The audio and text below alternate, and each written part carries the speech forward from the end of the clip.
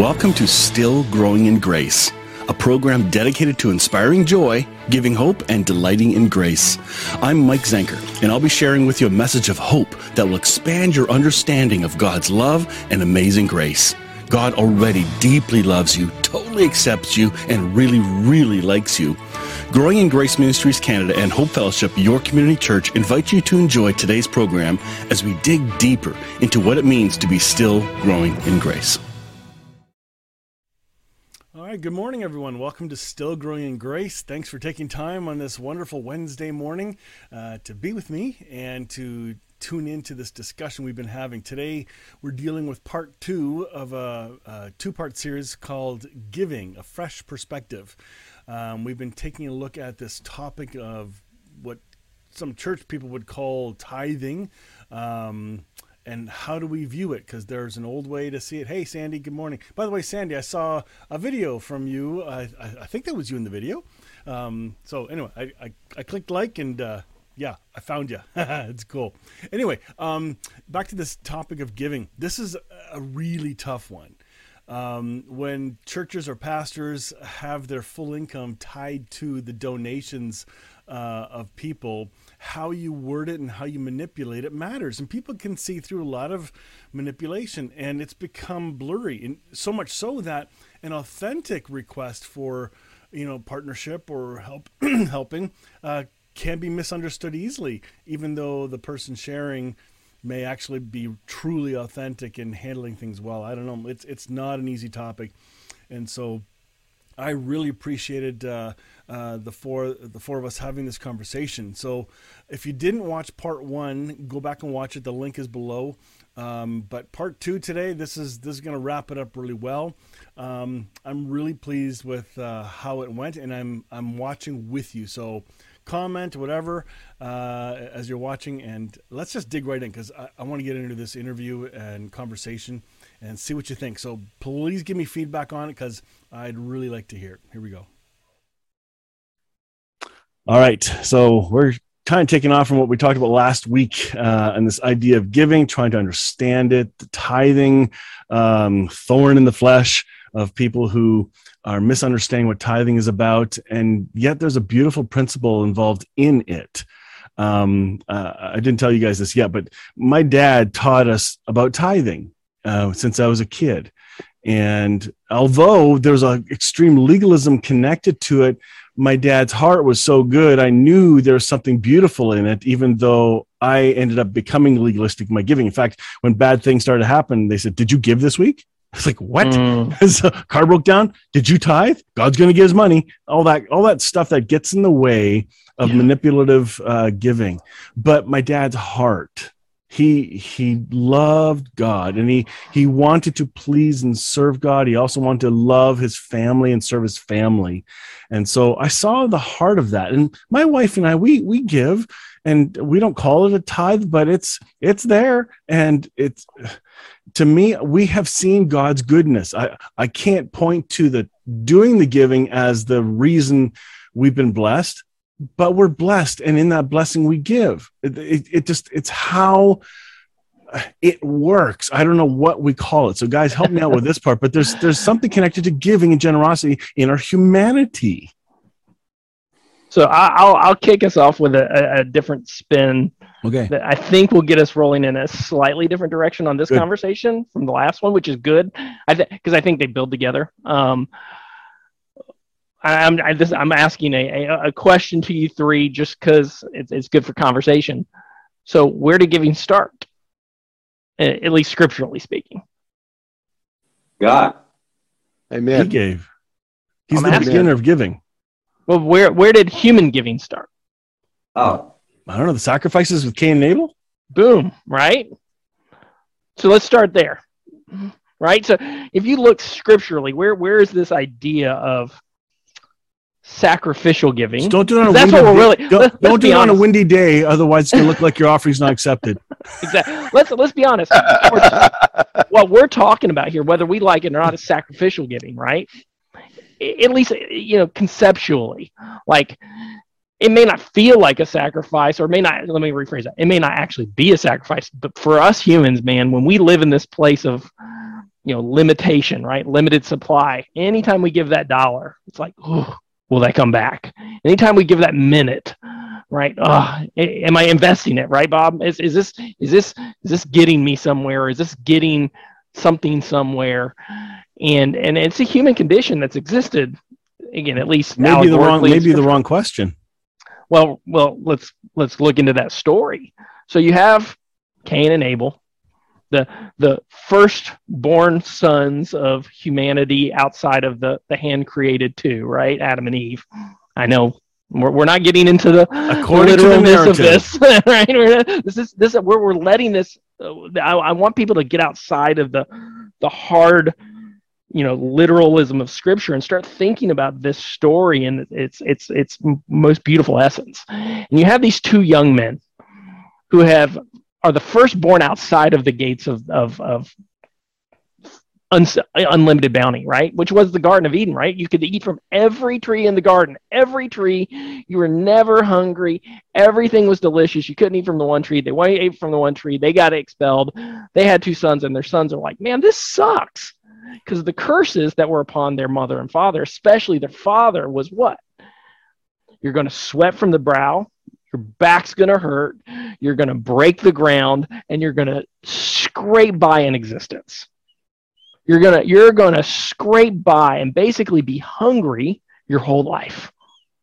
That was the curse, allegorically speaking. And so here you have these two young sons, the older son, Cain, younger son, Abel. Cain, what's his profession? He's a farmer. Right. Right? So what is he doing? He's breaking the ground. Mm-hmm. He's the one who's hands-on with the curse of his father, toiling the soil, becoming an agriculturist, planting seeds, growing a harvest. His brother is the herder, right? He's the shepherd who's sitting under the shade of a tree with a stick, watching a bunch of young lambs walk around and hanging out, right? Anyway, make a long story faster. Cain has enough supply. He believes that he has not only made enough for himself and his family, that he has enough to give the first fruits to God. Why? Who asked for Cain to give his sacrifice? If you go look at that I think Genesis 4 or 5, I think is where it is. Go look at the story. Who asked for the sacrifice, the offering, the tithe, whatever you want to call it? No one. God didn't ask for it. Yet he brings it to the gates. Why does he bring it to the gates? So we have to ask ourselves these questions, get deep into the narrative. Well, he asked this question. Why does he bring it? Because he thinks he's overcome the curse, right? And he's going to God going, look, my efforts, my self-righteousness, my goodness is what's overcome the curse. Let me back into the garden. Right? Now, anybody have brothers? I don't have a brother. I have a sister. You guys have brothers by chance? Yeah. Okay. Brothers have a competitiveness. Yeah, maybe a little bit. All right. If you're a younger brother and your older brother just has this harvest, this wheelbarrow load full of fruits and vegetables, and he's running to God, going, "Look what I did. My sacrifice, my efforts, my giving. Look what I did." And you're a younger son who's got a bunch of baby lambs running around and some old sheep. You think your brother's about to get in the garden. What do? You grab the nearest thing you can, you slit its throat, and you run up next to your brother because you don't want to be left out of the opportunity to get back in the garden and give God an offering, right? So offerings immediately become competitive. They become based in self-righteousness. Right. Right? And God looks at these two guys, and he has two guys, one strong, tan, who's just big smile and say, "Look what I did for you, God." And the other covered in blood, weak. And God's looking at these two guys. He's got self-righteousness, and he's got, "God, I don't have much, but I need your mercy if you're going to accept my sacrifice." And God rejects self-righteousness, and he says, "I can work with another victim in mercy." Now, that's not a shadow of Christ, then I don't know what it is. But my point of the giving conversation ahead is, where is our motivation? If it's in, I'm giving because I can, and it gets me somewhere with God, man, God can't work with that. And he never has, and he never will. But if ours is based in mercy, that's where it comes where Jesus said, I desire mercy, not sacrifice. If your giving is ever coming from a place of sacrifice or mentality of sacrifice, we got it wrong. So yeah. I'll shut the blank up and let you guys. There's a Latin term that's in the law profession. It's quid pro quo, and what it means is something for something. That's right. So I do something to get something. All right. And so much of this self-righteousness thing is us pulling the crank that we think, like Pavlov's dog. I do this, I'm going to get food. Something will spurt out to me. And the I hate quid pro quo. I'm doing a fitness page now, Rage Against Age. If you hear this and you want to join, I think a couple of y'all are on there now. But one of the things I notice when I see other people promote health products is they say, learn my secret. I was reading some Mike Tyson thing today. Learn my secret. 5 paragraphs talking about how he's done this and how this. Learn my secret. You're just looking until you got to pay for it. Okay, there's something on there until you got to pay for it. Reels in. And isn't it nice to be in the kingdom of God where you don't have to pay for anything? We've got to get rid of the quid pro quo aspect of it. But wait a minute, Richard. If I'm the biggest giver, don't I have the biggest vote and say in the church? Well, you have the smallest vote because many, gift, which is just the giving part of it. Somebody else. This is what when he says, "Give and it shall be given unto you, good measure, pressed down, shaken together, running over, liberally in your lap." He's not talking about quid pro quo. No. He's talking about you give and look how all your needs. Look how much spiritual revelation. Look how much wonderful promptings and sensations you get. It's not this for that. That's a form of duality. Of this for that, and this is not. And listen. Here's. I think maybe I can help out a little bit with what do we do with those people who are tithing by faith. And Romans 14 to me is a very important chapter because it talks about Paul in there talks about, hey, some of you believe you're supposed to do these festivals. Some of you believe you're supposed to do these meals. Some of you don't believe it. Some of you believe that the food that you need to eat kosher, or that the food needs to be sanctified. Some of you believe that it isn't. But whatever you do, let it be according to your faith. Mm-hmm. And don't be a stumbling block for somebody who's not where you're at spiritually. So the way I would apply this to the tithe is, like Bob, what you were doing by faith. And so you weren't doing it under compulsion. You were doing it from the goodness of your heart. I've done that. I'm sure we all, when I did tithe, that was why, that was in my heart at the time because that's where I was at. But here's the thing. When we deconstruct, that's kind of a house of cards and we see a better way, but we can't look back. And that's why we have to be very sensitive here. We can't look back, and those who are doing it, who believe they're supposed to do it and who are doing it by faith, but at the same time, we can't let them spy out our liberty, but we're not supposed to be a stumbling block for them. So, but Paul does say to both sides of the thing, whatever you do, do it as unto the Lord. Do it by faith. Don't let, happy, what does it say here in Romans 14? It is good. And he's talking about eating or drinking. It's good not to eat meat or drink wine or to do anything by which your brother stumbles.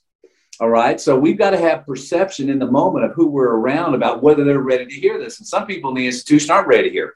The faith which you have it as your own conviction before God. Happy is he. Man, I want to be, this is happiness. Happy is he who does not condemn himself in what he approves. But he who doubts is condemned if he eats, because his eating is not from faith, and whatever is not from faith is sin. So with the tithe, I guess it's almost like we have to be ninjas, moving in the shadows with this thing and not really coming out and tell everyone the tithe is evil. Don't do the tithe. Let them grow. They'll grow to a point where they say, where they see there's a better way.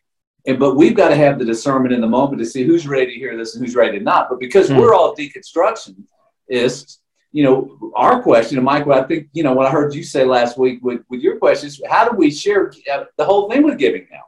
I mean, what is, because we all know what we're talking about here is right, is true, that we're looking for a new avenue of giving, a fresh revelation on giving that doesn't, that's sort of untethered from the law, untethered maybe from some old, antique teaching that doesn't fit where the Lord wants to take his body into freedom and away from compulsion. And so that's the thing, that we want faith. We want to impart faith and giving and generosity, sure. But again, I think it comes down to, to the need. Like we see somebody in need. We see an elder in need who's, I'm not pumping you up, Mike, but you deserve honor. You're a very gracious person. You're a very humble person. You're a very giving person with your resources and your time. And you know what? You're due honor.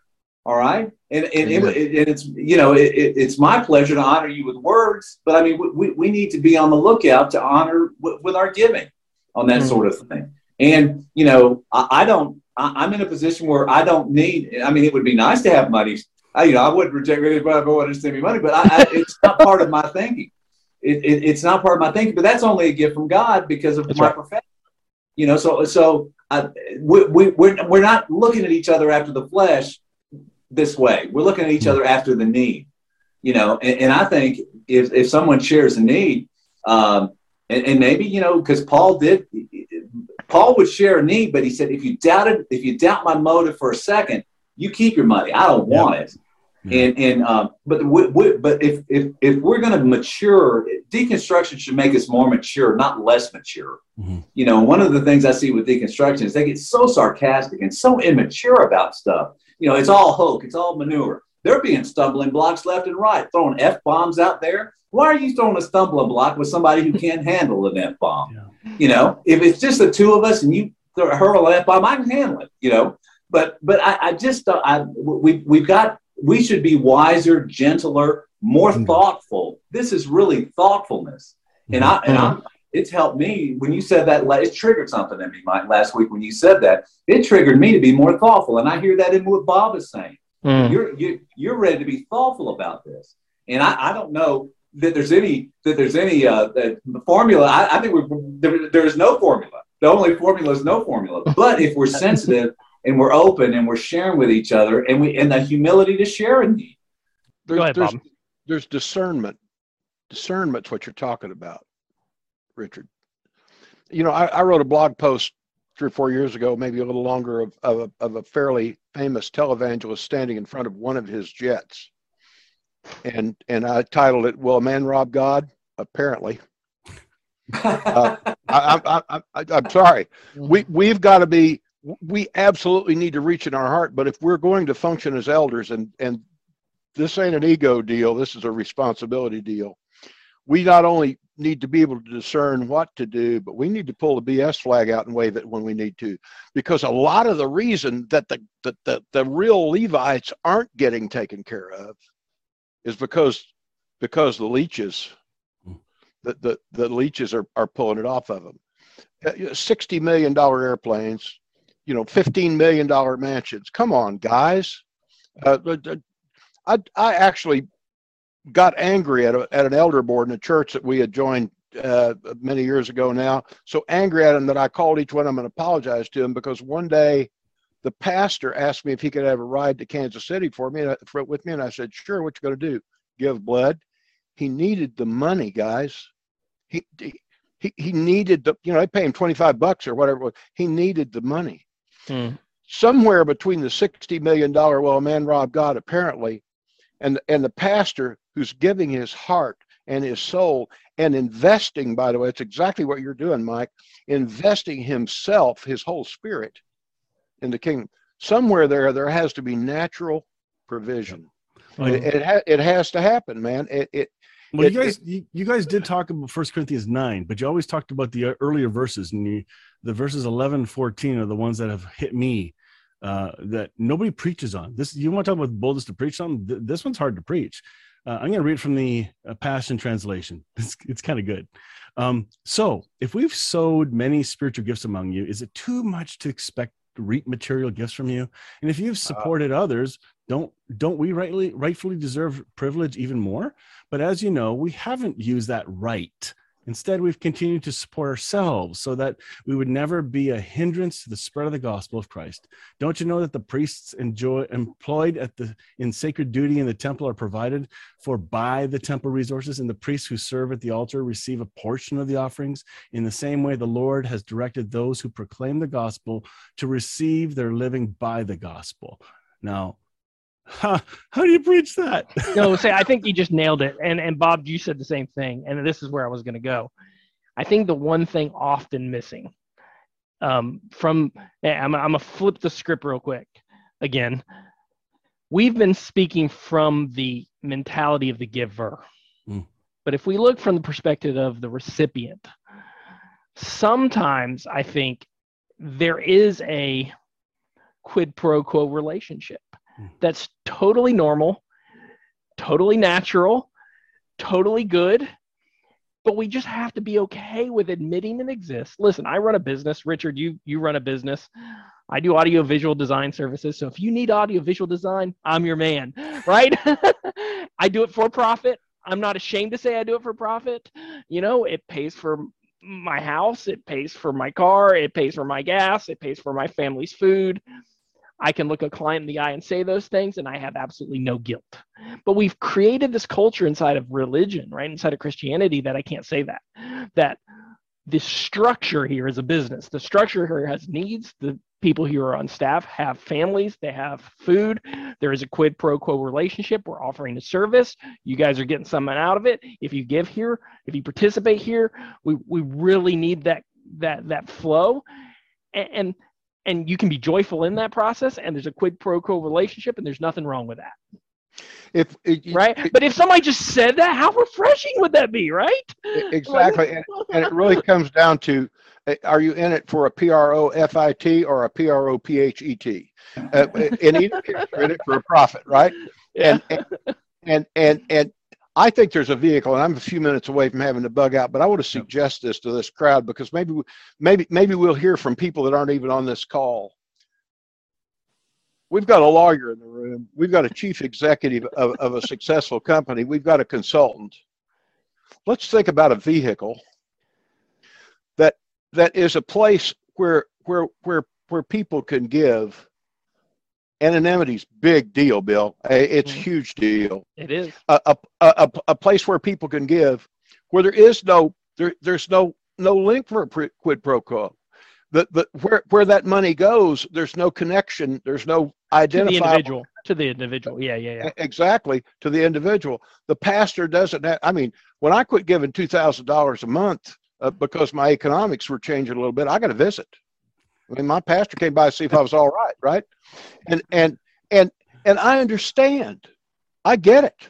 But the real crucible of being in the full-time ministry is exactly that. Brian Zahn, when a good friend of mine decided to step out of his church and go out of his own, he said, Jimmy, the real crucible of full-time ministry is money.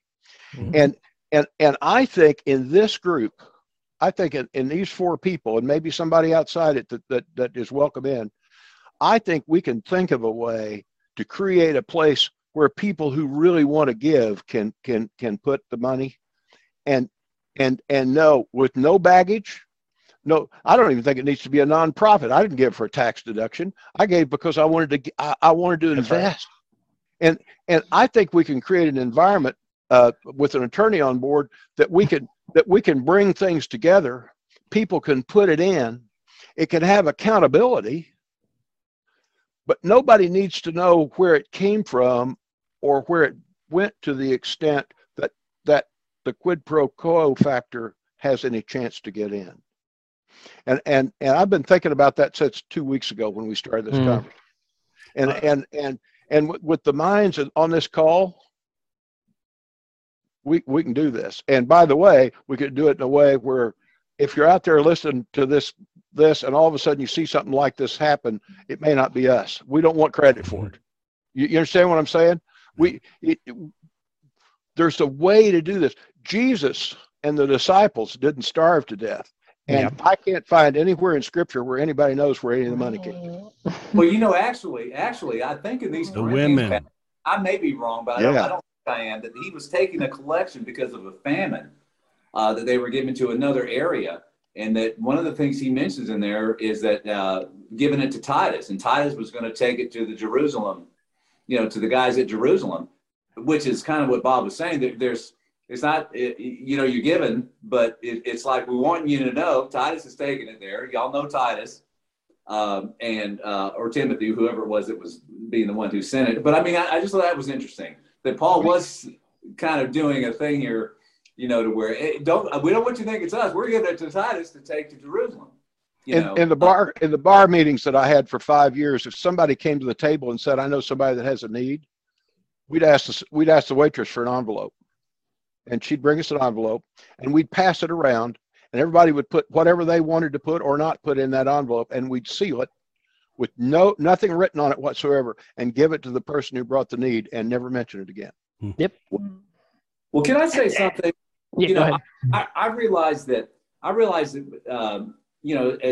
as I've shared many times, I've lost 70 pounds, and I'm in a health place now, in an exercise place, and hearing the Lord's voice in a way there that I haven't heard, as fresh that I haven't heard in a very, very long time in other areas of my life.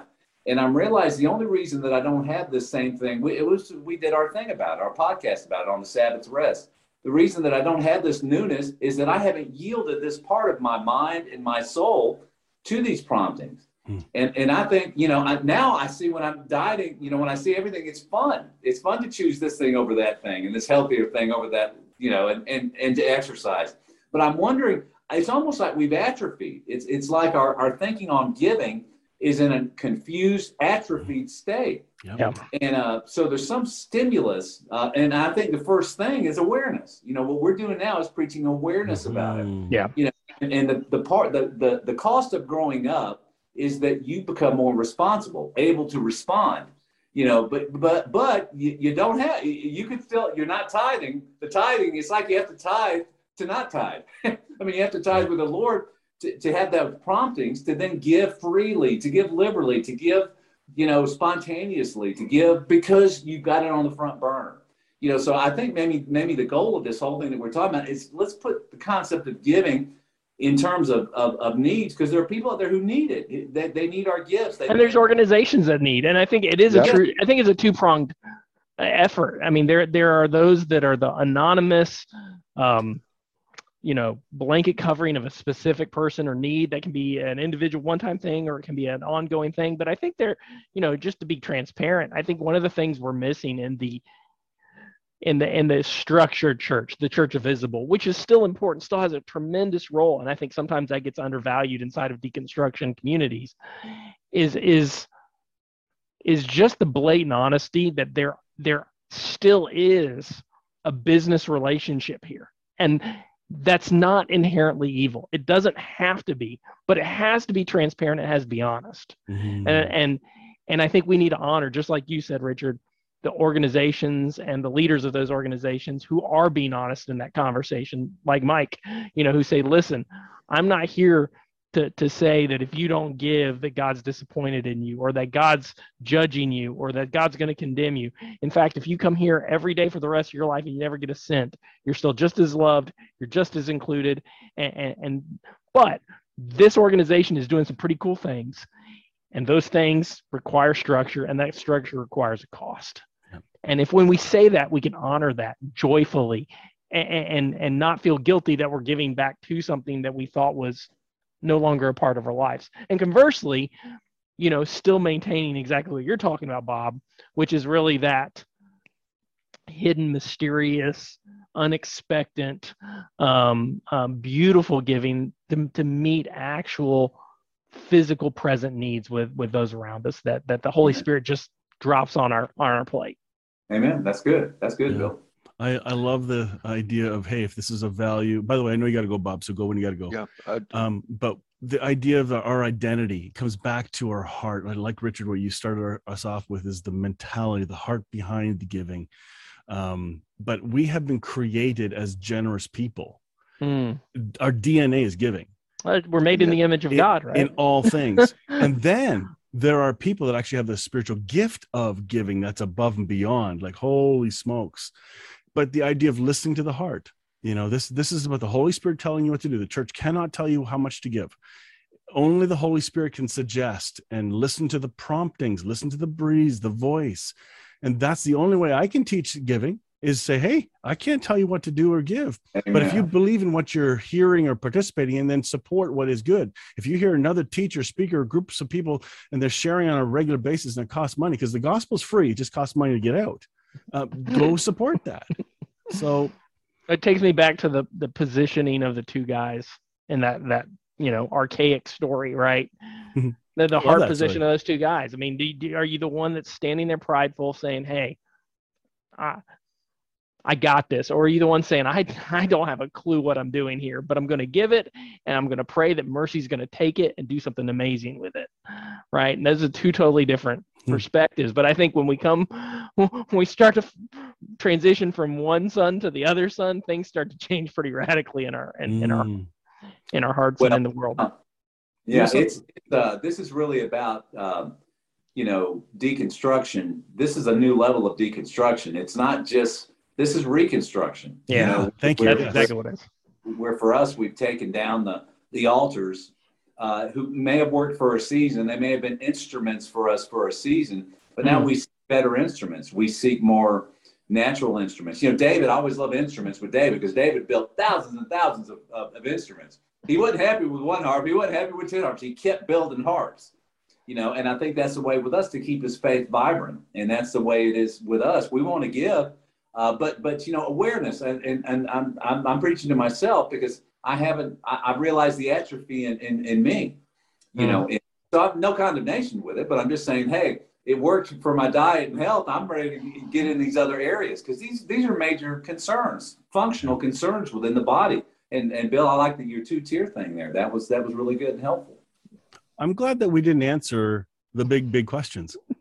We just talked about the questions, right? These last two half-hour sessions. This has not been about here now, that's wrong, this is right, now do right. Well, I think that's back to who we are. I think the four of us, none of us are really going to be specific about anything anymore. I think that's part of maturity, right? We've talked about the rough edges versus being pinpointed, right? And you're not going to find any of us here dogmatic that this is the only way to do something. But I think there are good ways of doing things, right? We can always refine our definition of goodness, and sometimes that's going to lead us out of one place and into a new place, and that's okay.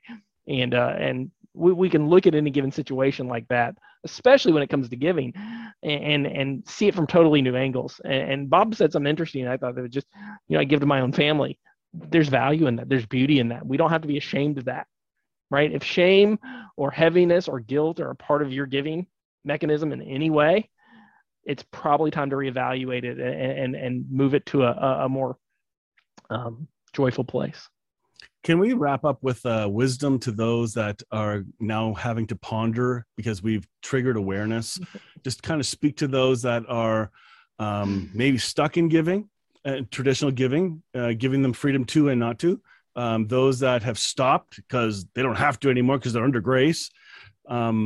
Just kind of wrap that up. Like, I think this is a big section, and I'm gonna start it because I have seen too many folks, and I think, Richard, you alluded to them, deconstruction people who poop on other people's thoughts and convictions, and we can't do that.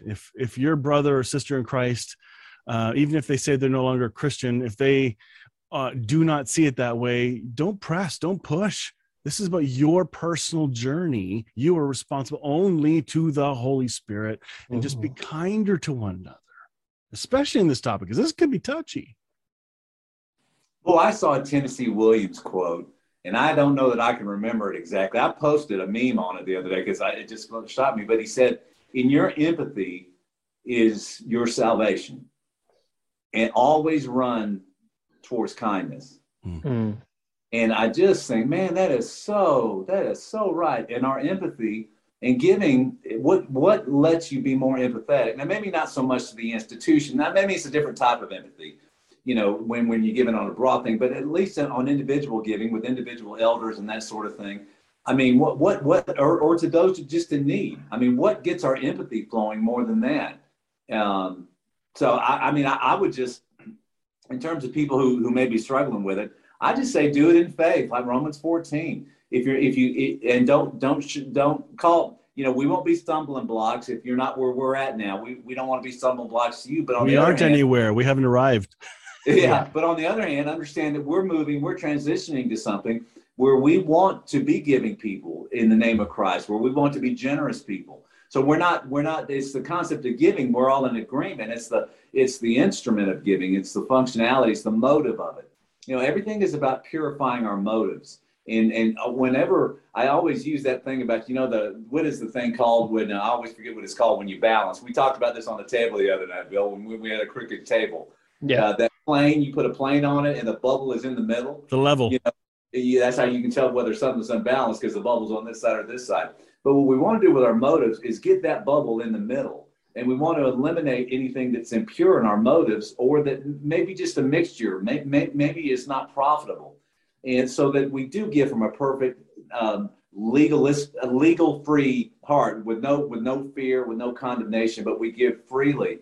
So these things, through deconstruction and all, hopefully, in all things, we're bringing balance to our hearts and putting that in the middle, so that our motive is because I realize, and that's what worked with my eating, with my health and my diet. I finally got my motive right. Well, the Lord helped me get my motive right, where I just said, I want to be healthy, Lord. And in that moment, because that breeze came and the power came on this. So I would just say, people, that we may be in different places with it, but whatever you believe, is between you and God. This whole thing is what you believe with God. Leave men out of it. Now, I'm not saying you can't listen to ideas from men, but leave men out of it. It's between you and God, and He wants you set free, and He wants you to be. And Bill, when you were talking about Cain and Abel, I kind of, when you were talking, it sounded also like the prodigal and the older brother. Yeah, absolutely. Wow, and that whole giving. Very much. Look at how the younger brother, who was just humble but brought repentance, he got given a whole lot in that situation. Yep. So anyhow, I think that's a fantastic parallel there. I love it. Yeah, my wisdom is going to be a little more confusing. not literally, a little more philosophical. I don't know what the right word is. I think giving is a paradox. Just in and of itself. To give is to receive, that kind of thing. And there is this. I guess you said give by faith, and I think that's a perfect way of saying it. There has to be an uncertainty around it. Right? We have to be unexpectedly expectant with our giving, right? I can't give with a quid pro quo expectation, and yet I have no doubt that if I give joyfully, there will be absolutely a harvest, right? So I shouldn't expect anything, but faith my heart knows that I'm going to expect something, not for me in return, but for the fruit of that seed that's been planted. So my wisdom, I guess, if I had to offer to people, is try to find the formula of giving that doesn't have a formula, right? It's a paradox. Like, try to find the rhythm of giving that doesn't have a rhythm. I don't really know how to say that other than sometimes you're going to give to an institution, sometimes you're going to give to a need. Don't think that there's one way that produces joy.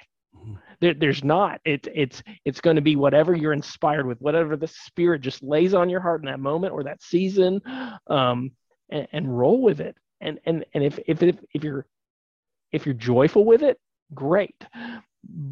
And that's really all I can have. And if you have an expectation from it, the one thing to probably be aware of is when we're in that institutional paradigm of giving, we have to be hypersensitive. Is ego creeping in or not? Right? Is that expectancy moving ahead of unexpectancy? Right? Is the quid pro quo? Are those things starting to get in? And if they are, you got to nip it in the bud fast. And yet be really gentle if you see that in someone else of not judging them for being in that place. And that goes back to because we've been there too. And we all have, right? And I do have strong opinions on institutional money and how it's used and all that kind of stuff. And I say it on broad levels, but I try not to get specific with it. Yeah. So there's a paradox here. Realize we're never going to always figure it out. Realize that you're loved. You're never going to stand condemned because of what you do, what you don't do. And in that position will probably manifest a more joyful giver than you probably even realize was in there all along. Yeah. And I think, let me just, because you said something that sparked something to me, the Hebrews passage that says, he who comes to God must believe that he is, and that he is a rewarder of those who diligently seek him. Mm-hmm. I think the way to keep it rough, like you were talking about, is just to know that God is a rewarder. He wants to reward us. All right. But you stay away from a specific reward. All right. To just view him as generous. Sure. Our Father Abba is generous. He's not stingy. I mean, he's incredibly generous. And that's as far as I think we need to go, knowing that he'll be generous with everything that we do, posturing towards him and believing that he is, and moving towards him, stumbling through all these issues. Yep, stumbling. That he is a rewarder. I love that. My dad was a rewarder. And that way, and I know a lot of dads out there aren't rewarders, but because my dad was a rewarder, that made me so much more easily primed, and I thank God for that. If I had a dad who wasn't a rewarder, I don't know what stage of my faith I'd be in now. So anyway, but that's a way to keep it rough edged. Yeah, love it. I think it's a big topic, and I know some people are probably cringing, those that may not have a financial ability to give money, but your heart and passion for prayer, serving in other ways, like volunteering, absolutely. Like that's serious giving. Like you two, the two of you and Bob, you guys give your time to do these recordings and conversations. And then I get to put it all together and prepare it and share it. But that's giving of time too. And time is valuable. So thank you for being generous that way. Well, thank you. Thank you for doing this. All right. I hope everyone kind of heard the heartbeat of this. This is for those who have ears, let them hear. You know what it felt like? It felt like a rodeo where we're on one of those bulls. All three of us are holding on to. And not one of you say the wrong thing that'll knock us off. Well, thanks, guys. That was a lot of fun. Yeah. All right. Oh my! I hope you enjoyed that conversation. That was really good. Just to kind of talk through this whole giving thing without making it legalistic, and also not to make it grace-alistic, where there's a judgmentalism that condemns people for giving from their lens. I love how it was communicated. Hey, let's give freedom to those individuals where they're at in their giving. So, honestly, like one thing I have learned, like it does cost to do stuff, and so if you hear someone ask for help, like at the end of this radio station, I have this little plug. If you've been encouraged by this, support it. And so I encourage it. And if you're able to, great. But I'm not going to guilt people or, coerce it. But my goodness, it is part of how things work. Every single thing that we do costs. And so I think we want to not cost our soul non-peace when we're giving reluctantly. So give to where you want. Hey, yeah, Scott, thank you for saying that. It was a good conversation. Sandy as well, thank you. I haven't got it all figured out on this one, but the conversation sure opened the door for more people at the table to expand our understanding and have a conversation. And maybe that's why I like these conversations so much. All right, looking forward to next time. Have no idea what the topic will be, but it'll be good. So we'll catch you next time. Thank you for taking time to watch today. Thank you for your encouragement and your comments, and share if you've enjoyed it. Catch you later. Join me next time on Still Growing in Grace for more good news. Enjoy previous episodes by downloading our podcast at growingingrace.ca. You can also visit hopefellowshipycc.com to find our service times and location. If this show has been an encouragement to you, please consider making a donation today at growingingrace.ca and help us keep spreading this good news. Thank you again for tuning in to Still Growing in Grace.